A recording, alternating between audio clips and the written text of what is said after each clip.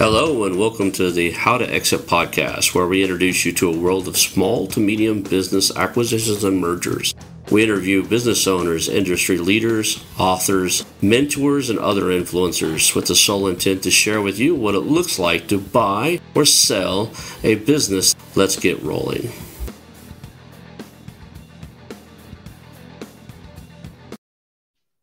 Hello and welcome to the How to Exit podcast. Today I'm here with Gaunt. Derek is commanded and trained police department hostage negotiation teams. He's an expert trainer and coach. Derek's worked across the U.S. and around the world. He's an author of Ego, Authority, Failure, written for leaders. Derek is a coach with the Black Swan Group, the team behind the scenes of the best-selling book, Never Split the Difference, where he presents seminars, in-the-house training programs in a variety of environments. His presentations are engaging and filled with useful techniques and for understanding human behavior and navigating difficult conversations.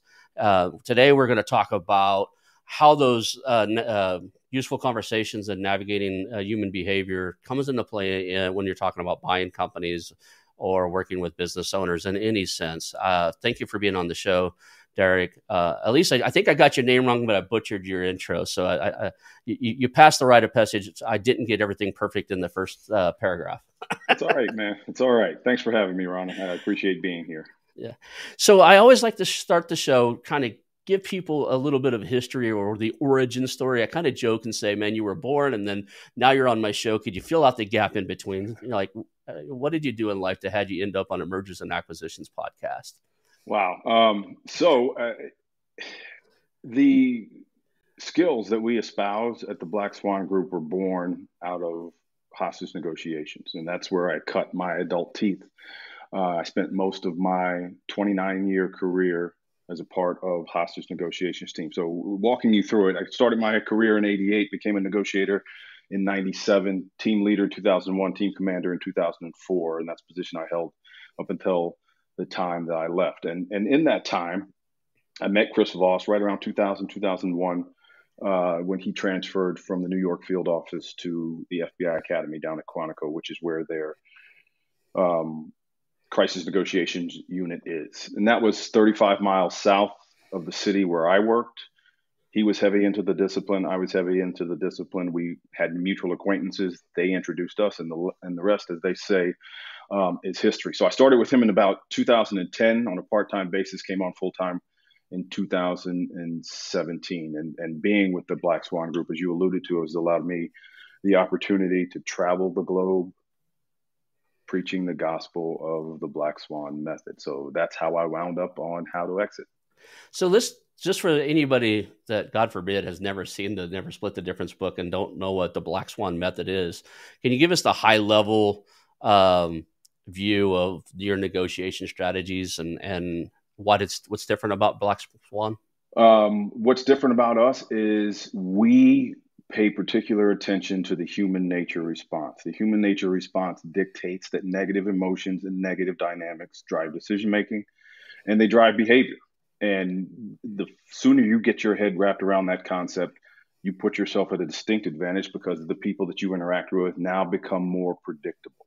You can start to predict what they're going to say and what they're going to do next based on your appreciation of that human nature response. And it involves what we call tactical empathy. That's the foundation upon which all of the skills are built. And tactical empathy is just you not only recognizing the perspective of your counterpart, but articulating that recognition. Because you see, you can recognize all you want, but if you don't articulate it, I don't know that you understand me. And if you don't understand what my worldview is, it's clear that you don't understand me. If you don't understand me, your meaningful dialogue is not going to take place.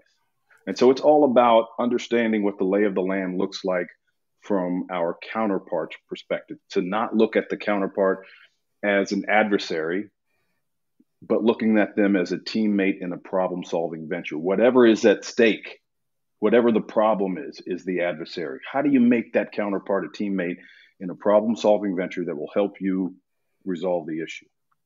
That's our mindset. I got it. And I can see the parallel, right? A lot of people if you look at like hostage negotiation, that's a life or death, high stress environment. But if you really look at, a business owner who's owned their business for 20 years, he's thinking about selling it. They've tied a lot of their identity and who they are as a human being to this company. So I'm almost like say there's an ego death, or there's a process that they have to go through in order to say they're done with this and put it away. And then it's very emotional. It's very, I wouldn't say it was nearly as high as stress as a hostage negotiation, but as far as a business negotiation, it's one of the toughest things that owner can do. And Yeah. if And, you and go ahead, go ahead. I was going to No, say, I was going to go, if you, you can respond to this. If you fail to acknowledge that human aspect of it, you're not going to get through to the end of it. I just don't think you can. No, you can't. You can't. And it in large part is you getting out of your own way. Stop worrying about what your goal and objective is. Your goal and objective is what it is right now.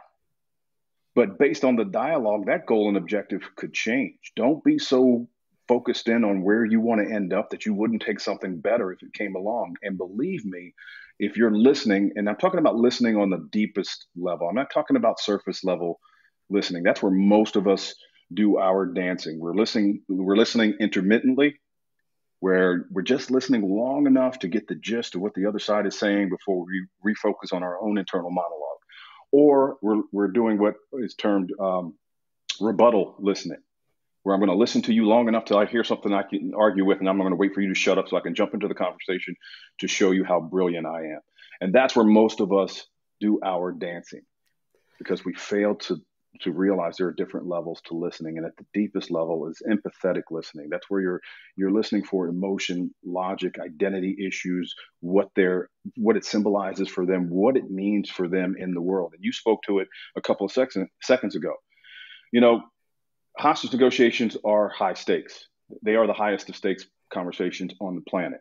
In your merger and acquisition conversations, the stakes might not be as high. Lives are not at stake for you, but livelihoods are. And anytime you engage in a conversation where I want or I need is in your head, or I want or I need is in the head of your counterpart, there are going to be negative emotions attached with that. A person that's built their company from nothing, that gets approached by a prospective buyer, yeah, there's a lot of identity issues there. And we ignore those at our own peril, because the other side is screaming there are identity issues, and we don't want to touch it because we're afraid of getting it wrong. We're afraid of offending. We're afraid if you point a light at it, it'll spark a thought in their mind and they'll pull out of the conversation and or transaction. And so we ignore it. And negative emotions and dynamics, unexpressed, never go away. So just because you ignore it doesn't mean it's not there anymore. Just because you ignore it doesn't mean it's not bouncing around in their head. And at the end of the day, your brain works up to 31% better when you are in a positive state. It would be foolish of you to engage in those conversations, not trying to put your counterpart in as positive state as you can. I caught on to something you said there, because I used to be really bad. I mean, really bad about not listening fully. I mean, within a few seconds of somebody speaking, I was already engineering like this response. And it was I'll admit right here on the show, is from my own insecurity of wanting to be the smartest guy in the room. Mm-hmm. Having to give that up enabled, and I, before I heard about the Black Swan Group, I did a program that helped with communications and helped with listening. And one of the things that the lady said is, in order to stop your own voice in your own head, what she wanted me to do was to repeat every word that person said in my own head as they were saying it. And it's a temporary fix because it shuts off your ability to just start formulating your response. So I use that now. If I catch myself keep going off on like what I'm going to say next, I just start repeating what the person's saying to me in my own head until I can actually go back into a mode of listening without having to do it. So yeah, and probably an easier hack for you, because that's very difficult to do, to try to repeat the words in your own head as they're coming out of the mouth of your counterpart. An easier hack for you guys would be just stay curious in the conversation. Assume that you have something to learn. Assume that you don't have all the answers, because the reality is you don't. And if you go into a conversation making up your mind, I'm going to say this, I'm going to say this, I'm going to say this, I'm going to find out what their logic is, I'm going to poke holes in their logic, and I'm going to bring them around to my side. You're preparing yourself for what you want to say, when in reality you should be preparing yourself for what you should be listening for. When you make up your mind where you want to end up, you have blinders on, and you're going to miss things that are important to you. And as I mentioned earlier, um, don't be so sure about what you want that you wouldn't take something better if you came along. Everybody that you talk to is hiding information from you. How do I know that? Because you hide information from people. And if you're doing it, you better believe they're doing it on the other side. So think about this for a second, Ron. If you've made up your mind where you want to end up at the end of any negotiation or difficult conversation, and you're married to that to the point where you're just being rigid, you're doing so knowingly and intentionally based on incomplete information. How crazy is that? It's insane, but we do it. I mean, on a Yeah. day-to-day basis as human natural behavior, we live our lives doing that to other people. Um, I honestly think that one of the fallacies in human behaviors, we're never really taught how to listen fully, to actually to hear another human being and get where they're coming from before we respond. Yeah, Um, and I there's a variety of factors that play into that. We're in a microwave society. We're looking for instant gratification, and so everything is rush, rush, rush, rush, rush. And with the Black Swan method, we are intentionally slowing you down to speed you up. I love it.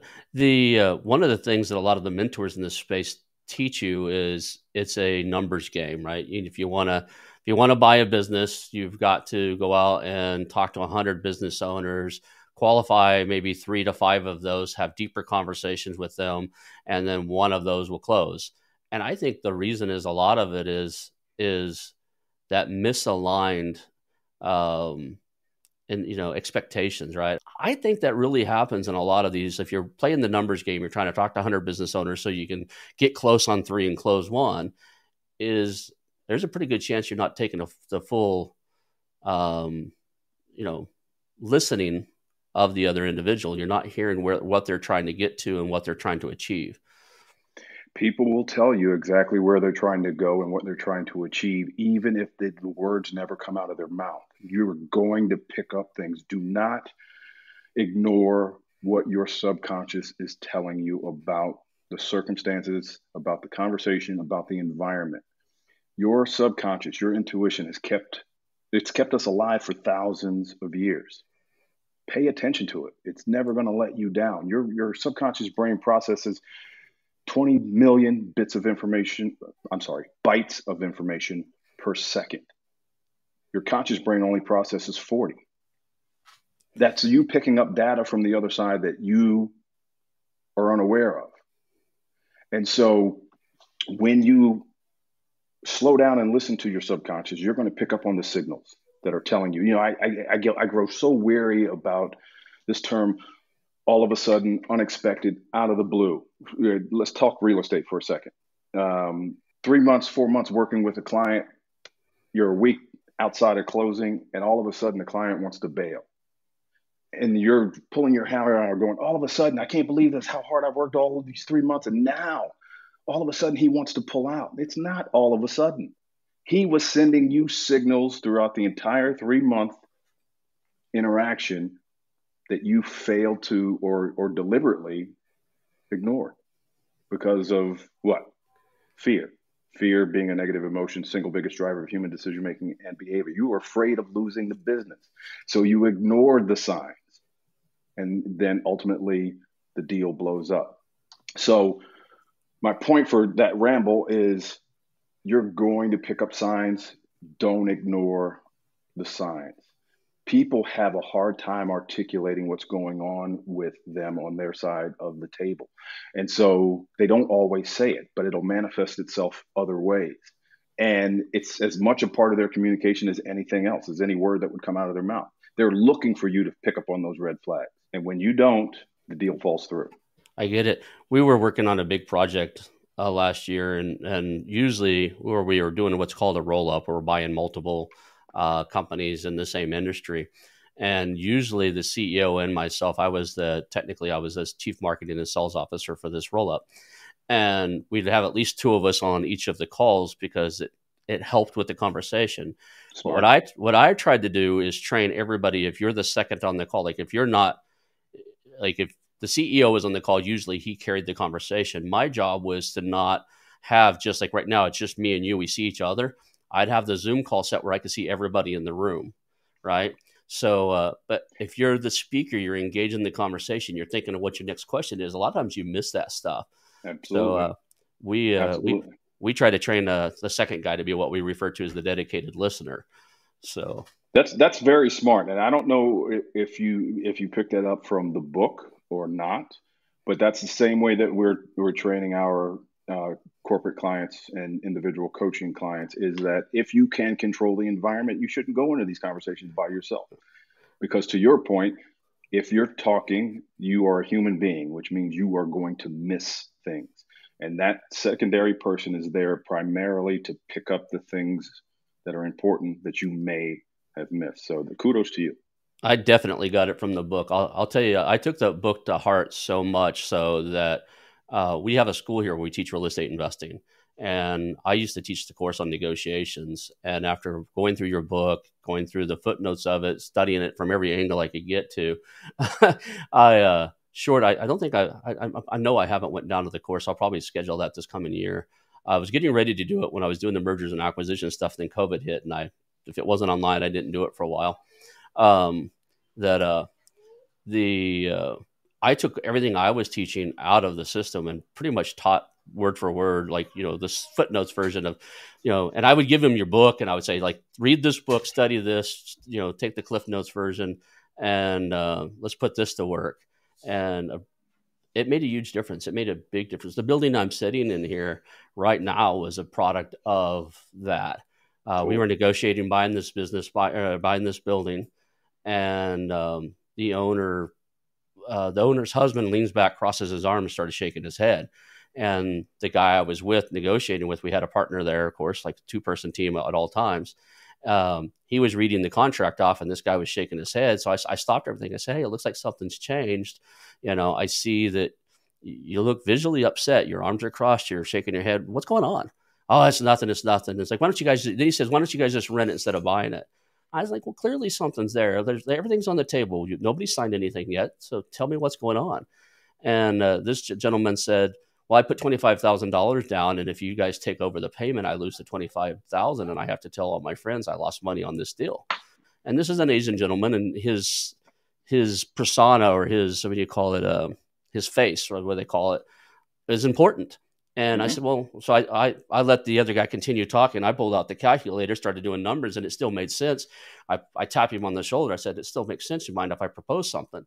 And the guy's still saying, "Well, maybe you should just rent. Let's not sell the building." And I said, "What if we take that 25,000, we just add it to the end of the mortgage, pay you for another 4 or 5 years, and you get your money back? It doesn't affect how much we're paying per month, so we can still cash flow the building pretty easy. It does extend it for 4 or 5 years, but let's just make sure that you get your 25K back out of the deal. It's still a great price for the building." He says, "Okay, let's do that." And that was the end of, like, him wanting to shut it down and make us rent the building instead of buying it. So Ron, let me ask you something. The shaking of the head, the folding of the arms, the slouching in the seat. What if you had ignored that and let your partner continue to plow through the contract? You would have met with resistance and no signature at the end of that conversation. That's what I mean by the red flags. They're going to be waving them at you. Pick up on it, acknowledge it, give him a chance to explain, and he did. We all have this it's almost an insatiable desire to have somebody else understand what position we're in, what we're going through. And you did that, and that's what broke that log jam. Awesome. So let's jump right into, like, the process here. So we're actively listening, we're employing tactical empathy, and in this case, we're talking about a business owner who maybe have run their business for 5 or more years, maybe third generation. I've talked to business owners where the business has been in that family for 63 years. there is an enormous amount of emotional attachment to that. You know, if you're by yourself, what are some of the key things you can do to pick up on that verbal cues and stuff? The first thing that I mentioned earlier, but it bears repeating, is curiosity, curiosity, curiosity. Assume that I don't care how long you've known this person, how long you've worked with this person, 5 minutes, 5 years. In this conversation, you are going, if you're listening well enough, you're going to uncover things that you didn't know before. So the first thing is mindset. Ask yourself before responding to a question, before responding to a statement that doesn't make sense, ask yourself, why did he just say that? Why did she just do that? That's not a question you're going to ask them, but that's a question you should ask yourself, because motivation is the key here. What's motivating the statement? What's motivating the behavior? And if you're going to stay curious, the curiosity will help you uncover those nuggets. We call them black swans, those little pieces of information that if you uncover is going to dramatically change the course of the conversation and the ultimate outcome. So it puts you in a great position to be on the lookout for those. But also, the curious mindset will prevent you from getting triggered during the conversation. If you are in a negotiation, that by default is a difficult conversation. Why? Because somebody wants or needs something. And if there is a want or need, that means there's going to be an imposition on the other side. An imposition changes the status quo. The status quo is filled with uncertainty. Uncertainty makes us afraid. Fear, single biggest driver of human decision making, right? That's one of our laws of negotiation, gravity. And so I'm always ready to jump in and figure out where is that statement coming from. If you can't think of anything else to say in that moment, sounds like you have a reason for saying that. They ask a terrible question. Sounds like you have a reason for asking. It's great with dealing with questions that don't make sense to you, questions that come out of the left field, questions that catch you off guard. And usually the question doesn't line up with the realities of the environment. People don't ask great questions. They'll ask you question A, they want the answer to question B, but for whatever reason, they're reluctant to ask you question B, so they ask question A. And so before you guys get yourself into a trick bag by automatically volunteering an answer, if you don't understand the motivation, let's make sure we're crystal clear on it. So before you answer the question, your response should be, it sounds like you have a reason for asking. One of the things I've said, and maybe I get some coaching here, is, it's interesting. Of all the questions you could have asked me, what had you ask me XYZ right now? And it's kind of if somebody says something out of the blue and along that lines, I fire. That's my canned response typically is, out of all the questions you could have asked me, what had this question up here? Is there a better way to approach that? Or? No, that's not bad. That's not bad. And now, if you notice, the difference between what you said and what I said is that I put it into label form, which is one of our techniques. And I do that largely because there's a full third of the population that doesn't like direct what, how questions. You can start to actually shut them down if they feel like they're being interrogated. And so a label with a little bit of mental acuity can be turned into a question. And so what you said was tantamount to what I said, except you used the word what, and I just said it seems like. We are moving, since the book was published in 2016, we have been moving further and further away from asking direct questions in order to uncover information for that reason. And we're using what and how questions primarily to shape people's thinking, to have them get into a problem-solving mode, to engage their critical thinking. And so when we want to start to talk about what the next steps are, we're going to what and how those next steps to death. And that's usually at the back end of the conversation. On the front end of the conversation, we're trying to allow them to express all of the negative emotions and dynamics that they have associated with this conversation. And so we're using labels to defer. And we sequence the conversation like that because people are incapable of deep thought if they still have something they need to get off their chest.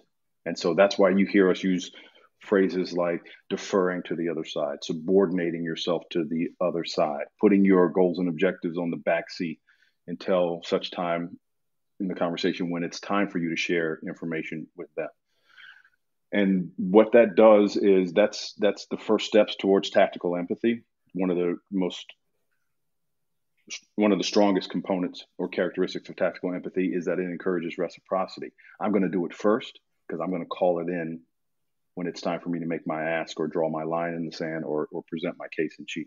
You know, the only thing I know about hostage negotiation is the BS we see on TV, right? And they may be close to right or wrong, but I've got this like image of very short, brief conversations that you have. Like you call them and you're on the phone for 45 seconds to a minute and a half, and then then you get off the phone, you have a chance to analyze it and stuff. What is it like in real life? I mean, did you actually have longer, deeper conversations with these individuals, or how does it? Or is it? Well, I'm going to give you the standard hostage negotiation answer. It depends. I do. That's funny. When I ask the question, like, he's going to tell me it depends.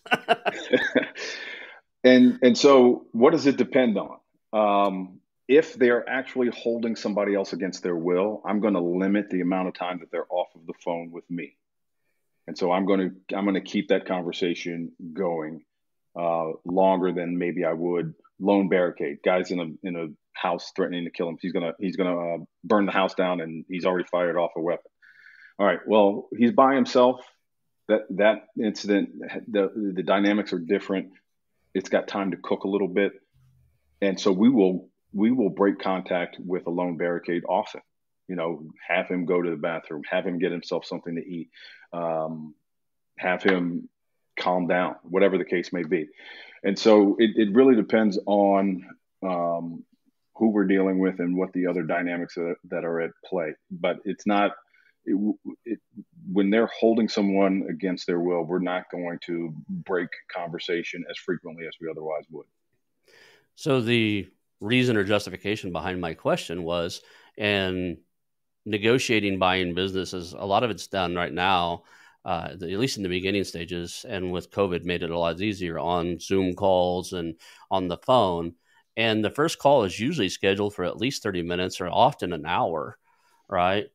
And I've caught myself being really well and on track with tactical empathy at the first part of the call, but then you get kind of tied up into a conversation and all your training slips out and you go back to human behavior. Would it be better in that situation where you're trying to, build rapport, understand where they're coming from, to schedule shorter calls, or just keep training and get better at having an hour conversation and staying in the conversation, staying in that listening mode? On your first call, the first call, from my perspective, should not involve a pitch at all. Your first call should be information gathering and the beginning of your demonstrating of tactical empathy. And then you're going to thank them for their time. You got their information, thank them for their time, and you're going to disconnect the call. And that engages that fear, that fear of missing out, that FOMO, right? The fear of loss, right? Because they're fully expecting you to pitch them. And you end that first call and you haven't pitched them, they're thinking, that was weird. I've never had a guy handle me like that. I wonder if I'm missing out on an opportunity. Now, you haven't even scheduled a subsequent call. You will call, obviously, within the next week or two, and the conversation should be more substantive. But the fact that you didn't try to pitch them or close them on that initial call automatically makes you an outlier.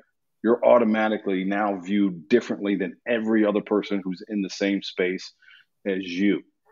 And that's what you want. You want to be able to differentiate yourself.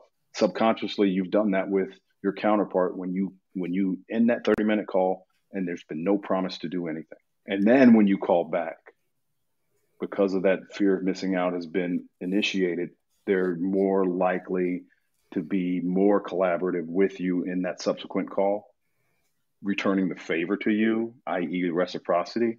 And so now they're going to be more susceptible, or not, more accepting, I should say, of your pitch, of your ask, et cetera. So Yeah, that might be why I slip in my old way of being and halfway through the call, because the first 30 minutes I do pretty well. It's like I usually start off, well, tell me about the business, tell me the origin, like, tell me about what you created. And I really I want to hear, and it's from a very authentic point of view. I want to hear how you created what you created, why you created it, and the story behind it, because to some extent that legacy is as important to most Yeah. of these sellers as the money or anything Yep. else, right? Yep. And if I've never asked that, I've been through deals where I sat with other acquisition entrepreneurs and they never even asked, well, how did you start this? Where did it come from? Yeah. They jumped in, well, show me your balance sheets and everything, and it went nowhere. We never got to third and fourth call. The guy just wasn't interested in working with us, and I would tell the new guy that asked me to be on the phone with him. I was like, stop doing that. You know, I I'm honestly sitting here thinking maybe my first call should just be 30 minutes. Like, hey, let's spend 30 minutes and figure out where you want to go. Like, what is it you're trying to accomplish? What is, tell me a little bit about the business. Tell me why you started it and what you're wanting to accomplish here. I love it. And let's just go from there. And in the call at 30 minutes, having some basic knowledge where they want to get to, and then align a second call with helping them get there, right? Whatever Yeah. it happens to be. And Yeah. I'm a big fan of that anyway. I tell people all the time, look, I'd love to get on if you're thinking about selling your business, I'd love to get on a phone call with you or a Zoom call. I can't promise you I'm the buyer, but I've got a heck of a network and I probably know somebody that would be interested in, and I'm generally intrigued by business in general. So I'd love to hear about, who you are, what you created, what you're trying to accomplish with it. And if I can pair you up with somebody, I'll either want it myself or I'll reach out around and figure out somebody that would be a good match for you. And that's how I start a lot of the conversations. But if I schedule for an hour, about 30 minutes into it, I catch myself trying to pitch, right? Well, we'll preserve your legacy. We'll preserve, Yeah. And here's the thing is I am not advocating you throw your pitches out the window. You're going to have to pitch them at some point, right? It's just where do you do it in the conversation? The sequencing is very, very important. The normal sequencing is I want to go into the room with all of my data and information and to the counterpart and say, here's why you should make this decision. And we get pushback, and then we're left and you're left scratching your head. You're saying, I don't understand why he's pushing back. It's all right here. It's in black and white because you haven't taken the time to talk about, like what you said, legacy issues. It's never about the money. When people tell you no, it's never about the money. It's never about the terms. It's always about what they stand to lose. The example that you gave earlier, it wasn't about 25K. It was how he was going to look to the people that he was associated with. It was about reputation. It was about his status. It was about saving face. And the sooner you get off of the spreadsheet and focus on that first, the quicker you can get back to the spreadsheet. Let's talk about some a little bit about the safety inside of no. There's a big concept inside of the book about not trying to get them to say yes. Yes. There's a lot of sales technique that says if you get them bobbing like a bobblehead and they go yes to the whole thing, then when you slide a contract underneath it, they're just going to sign it, and it's utter bullshit. I'm gonna use my French here. I don't believe in that in one bit. I think the whole time they're nodding head yes, they're also in their head going, there ain't no way in heck I'm doing this. Right? That's what this doesn't match the language in their head all the time. So never split the difference. The Black Swan Group, you guys teach this.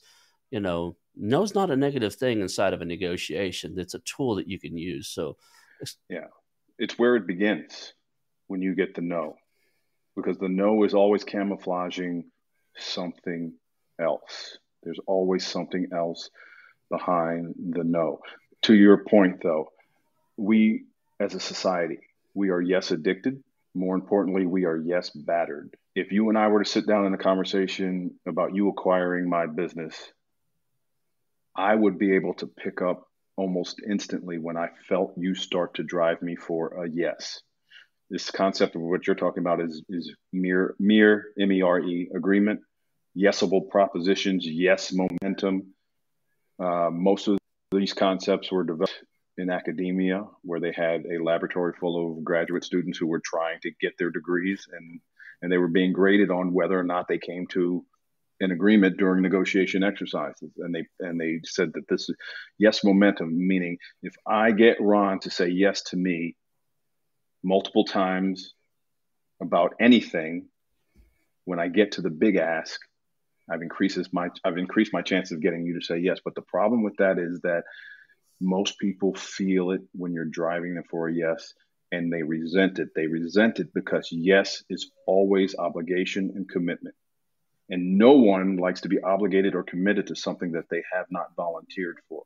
And you driving me for it. Some people there's one person in the negotiation world who actually refers to these as yes tie downs.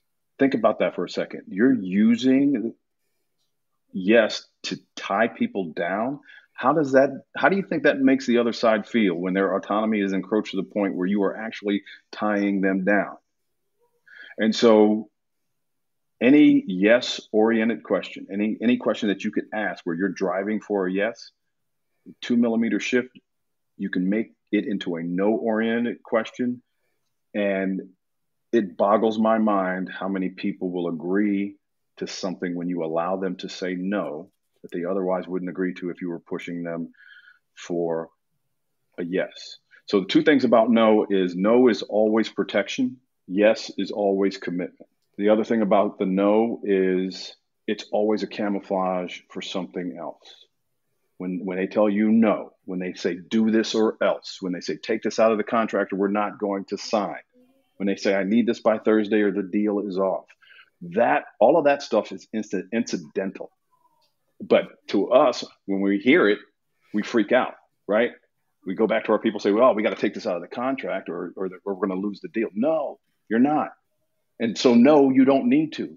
What you need to do is figure out what are the identity and emotional issues that are attached to that take this out of the contract or I'm not going to sign. What are you missing? On the surface, sounds like that person is under tremendous pressure on his side of the table to get this exactly right. That's what they want you to acknowledge. So do it. And so, no is protection. Yes is commitment. No is always a camouflage for something else behind what's actually going on. Always look for motivation, motivation, motivation. One of the most effective things I ever picked up out of the book was a no thing, and it was on the email sequence. And I, anytime I've set up a first meeting, there's many a times where I thought the first meeting went well, and then you're having difficulty scheduling the second or follow up call. My favorite subject line on the email is so I take it you've given up on selling your business, right? Yeah. That oh no, I haven't given up on selling the business. Oh, okay. Well, I've been trying to reach out to you and schedule the call, but the initial thing is something along the lines. Well, have you given up on this deal? Yeah. Perfect. And subject line only. Yeah. Somebody has ghosted you. Subject line only. Have you given up on selling your business? Send it. Don't put anything in the body of the email. Now, my caution to you and everybody who's watching is don't send that email unless you're ready to talk right then and there. Don't send it on a Friday and assume that they're going to get back to you on a Monday, because as soon as that thing hits their box, the potency of have you given up on, the words are specifically designed to generate a fast response. Why? Because it's a no oriented question. You want them to say no while agreeing with you. The second thing is no one wants to look like a quitter. No one wants to look like they've given up on anything. So I send that out. Have you given up on X? And I think the longest that I've had a client have to wait was 72 hours. And that's only because the person that she was emailing was delivering a baby. That's what took her so long to respond. Most people, when it hits their box, are going to call right away. I'd say I always I'm very cautious when it's funny you brought that up because it's very, very true. I'm very cautious before I hit the send on that. I look at my calendar and make sure I don't have anything scheduled for the next hour or two, because there's a good chance most of these guys have my phone number by now. There's a pretty good chance he's not going to email me back. He's going to pick up the phone and call me like right then and there. Hey, and it's usually a short call too. It's like, hey, I haven't given up. I've been traveling. I still want to chat with you. Here's my assistant. Have him work and get something on the calendar. They clear it up right away. And I like the dynamics of it just because I've seen cases where like I'm not going to send that out. I'll send it out next week, and I'll send it out. I'll wait a couple more days, and then the second I send it out, it's back on track. Yeah. You know, And another one that you feel free to use is in the subject line only. It seems like I've done something to offend you, and send it. That one generates a lot of buzz very quickly because they want to get back to you and say, no, it's not you, it's whatever. My house caught on fire. I couldn't, whatever. But seems like I've done something to offend you, or have you given up on, usually generates very, very quick responses. Now, something else that you mentioned that I wanted to touch on before we move on is you end that conversation with the promise of them doing X in a certain amount of days, and a certain amount of days go by, and you don't X has not been realized. Before you end that first call, you want to test, because what you've been given in essence is an agreement. I agree that I'm going to do X in a certain number of days, even if it's just calling you back for a subsequent conversation. You want to test that agreement at least twice. So you tell me, Derek, I'll get back to you next Wednesday and let you know what my decision is. Before I let you off that phone, I'm going to hit you with a label. So it sounds like next Wednesday is a better time for you. And your response is going to be yes. So it seems like you want to take the weekend, mull this over, and then sometime Wednesday afternoon at the latest, I'll receive a phone call, at the very least an email from you letting me know where you stand. And you get a head nod or a yes again. I'm pretty confident that you're going to follow through, because I've made you, in essence, give me a public promise that you're going to do something. People, generally speaking, not all, but generally speaking, like to be consistent in word, thought, and in action. And so it's going to be harder for you. You're going to be under tremendous internal pressure not to fulfill your obligation.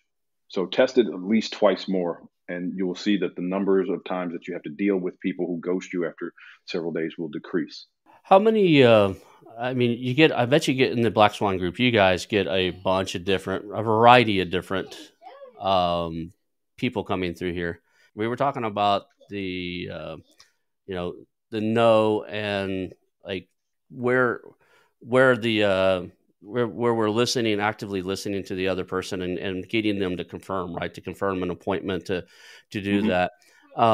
I really believe that in today's society, the premise of a promise has been lost. In the 20s and the 30s, that was your credit score, right? You gave somebody your word, and you didn't. The word got around, the bank wouldn't loan to you anymore.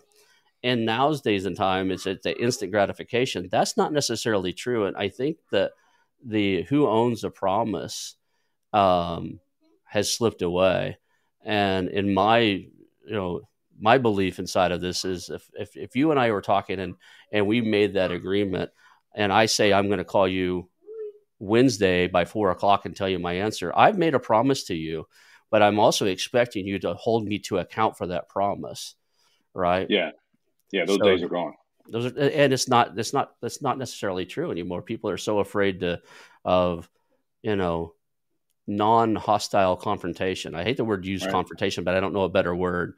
Like, hey, you said you called. I do it regularly. Hey, you said you called by 4 o'clock.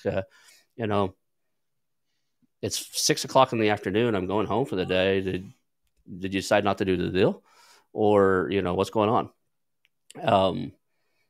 What do you think about, like, how do you handle it when it doesn't happen? Do you wait before did you give up on the deal email, or what's your gut No. feel on it? So if in the scenario that I just set up, if you haven't gotten back to me by the appointed time, then the Thursday I'm going to send that email. Yeah. And to try to jumpstart the conversation, at least figure out, what's changed, what has happened between today and Wednesday that led you to not get on the call with me. So I'm not gonna wait too long. If 4 o'clock Wednesday rolls around, and I don't have it in my email box, I'll let it sit until the next morning, and then I'll fire off that email. But again, if you're, it's really important because a lot of people that ghost you don't do it because they're bad people. They don't do it maliciously. They just don't know how to say no. In fact, again, there's a third of the population that will tell you yes, and they got no intention. But in the moment, you'll get your yes because they don't know how to tell you no in the moment. And the relationship to them in the moment is the most important thing. And so while they're not bad people, um, they just have difficulty disappointing. And they don't want to disappoint you on a phone call face to face. It'd be easier to disappoint you over email if they do it then. And so that's one of the reasons why we prompt them after having been ghosted. In the aspect of buying and selling businesses, I find that if they're ghosting at that point, there's typically something I've missed, Yep. right? So my first email will be like, hey, might be something along the lines, hey, I was expecting the answer, by Friday at 4:00, like you said. I'm getting the, instead of like, how did I offend you? Did I miss something? Is there a big element missing in this conversation at this point? Like, I would caution you, don't do it over email. Okay. Use that one line email to generate a phone conversation or a Zoom call. This idea of trying to manage conversations via email, while it's convenient and it's easy, it's counterproductive. There's no context. No tonality, context. Right? There's no context. And I will tell you that even when there's no context, even when there's no tone in your email, they are going to read a tone in your email. And it could be dependent on something as minor as what mood they're in when they open the email up. And so without that context, you just going back and forth over email, you just lose too much data. And this is another thing that's prevalent in today's society, the reluctance to get on a voice-to-voice call. I'll put text messages. I'll put text messages right in there with emails, right? There's no context, no tonality, no expression of emotion that is authentic that you can put in an email. I don't care how good of a writer you are. It's just it's too flat. It's just, there's no dynamics for the context or the tonality. And, I'll get the number wrong, but what is that? That's something 80+% of communication is non written. It's visual and it's actually 93%. So I knew you know the answer. I knew I was going to get the number wrong, but and it's never wrong to correct me on the show. I'd rather the audience walk away with the actual number than you just nodding, going, "Nah, this guy's way off." Yeah. So we're running towards the top of the hour here. I was wanting to try to get into that use calibrated questions, the how and what. Can we do that briefly? I mean, that's a big topic, but yeah. So the calibrated questions, we are reserving those for thought shaping, sort of like the Socratic method. What was Socrates trying to get his students to do? He never answered their questions. He would ask another question to their question to get them to think about what the appropriate response it would be. That's similar to what we're thinking about as far as questions are concerned. You've grown up knowing how to ask open-ended questions, so we don't spend a lot of time training people how to do that, just training them where in the conversations they are most appropriate. And they're most appropriate after you've taken care of the negative emotions and dynamic aspect of the conversation so that you free up their brain. The brain up, again, works up to 31% better when it's in a positive state, which is why we are going overboard on tactical empathy on the front end of the conversation. And then once their brain is unleashed, so to speak, they become more cerebral. Their cognitive ability has been improved. Now I'm going to get them into thought shaping, problem solving mode with what and how questions, particularly on implementation. What is this going to look like going forward? What's the next steps? How are we going to know that we're on track? What do you intend to do if we're off? What is it that I need to do in order to help you convince the people back on your side of the table that this is the right move? Those are all what and how questions designed to get the other side to lay out what the next steps are. Them laying out the next steps means they're more likely to adhere to it than if you say, well, here's what I was thinking. And so that's That's where we're putting our calibrated questions now on the back end of the conversations when we are trying to talk about implementation, next steps, or get some other commitments from them. And we're using labels to uncover information. I get it. So I've asked a bunch of questions. We've spent nearly an hour on the show. Is there anything I missed? Or like, any questions out there? Man, we really should have talked about this. You mentioned something earlier where you were talking about someone who says that they want you to reach out to 100 businesses, qualify 3 to 5, and close 1. That's a success rate of 1%. That's a success rate of 1%. And so, food for thought. And I'm not blowing smoke. I'm not patting myself on the back. In the United States, hostage negotiators have a success rate of influencing people into doing what we need them to do of 93%, close to 93%. That is to say, close to 93% of the time that we get called out, we are able to influence someone into doing something that they initially tell us they don't want to do, which is to surrender. And compare and contrast that to 1% out of 100 businesses engaged. That's craziness. And it's not because we're smarter than you guys in M&A. It's because of what I mentioned earlier. We have a keen appreciation of that human nature response. Awesome. Well, I appreciate it. And that leads up to, what is it that you, myself or my audience can do for you? You guys can buy the book, Ego Authority Failure. It's on Amazon Kindle. We've got an audio version out. You don't want to spend any money, go to the Black Swan Group's website, blackswanltd.com, as it appears there on the screen. We have a boatload of free material, free resources on there that'll help you sharpen your blade. I don't propose to tell you how to do your business. You've been doing what you've been doing for years, and you obviously have been successful at it. So you know what you're doing.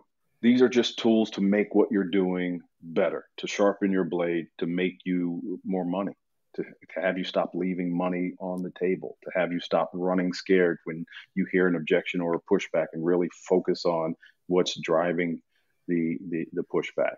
And so make yourself available to the resources, the blog post, the YouTube channel. And then, if the spirit so moves you, we've got live events going on all over the country. Pick one, come see us.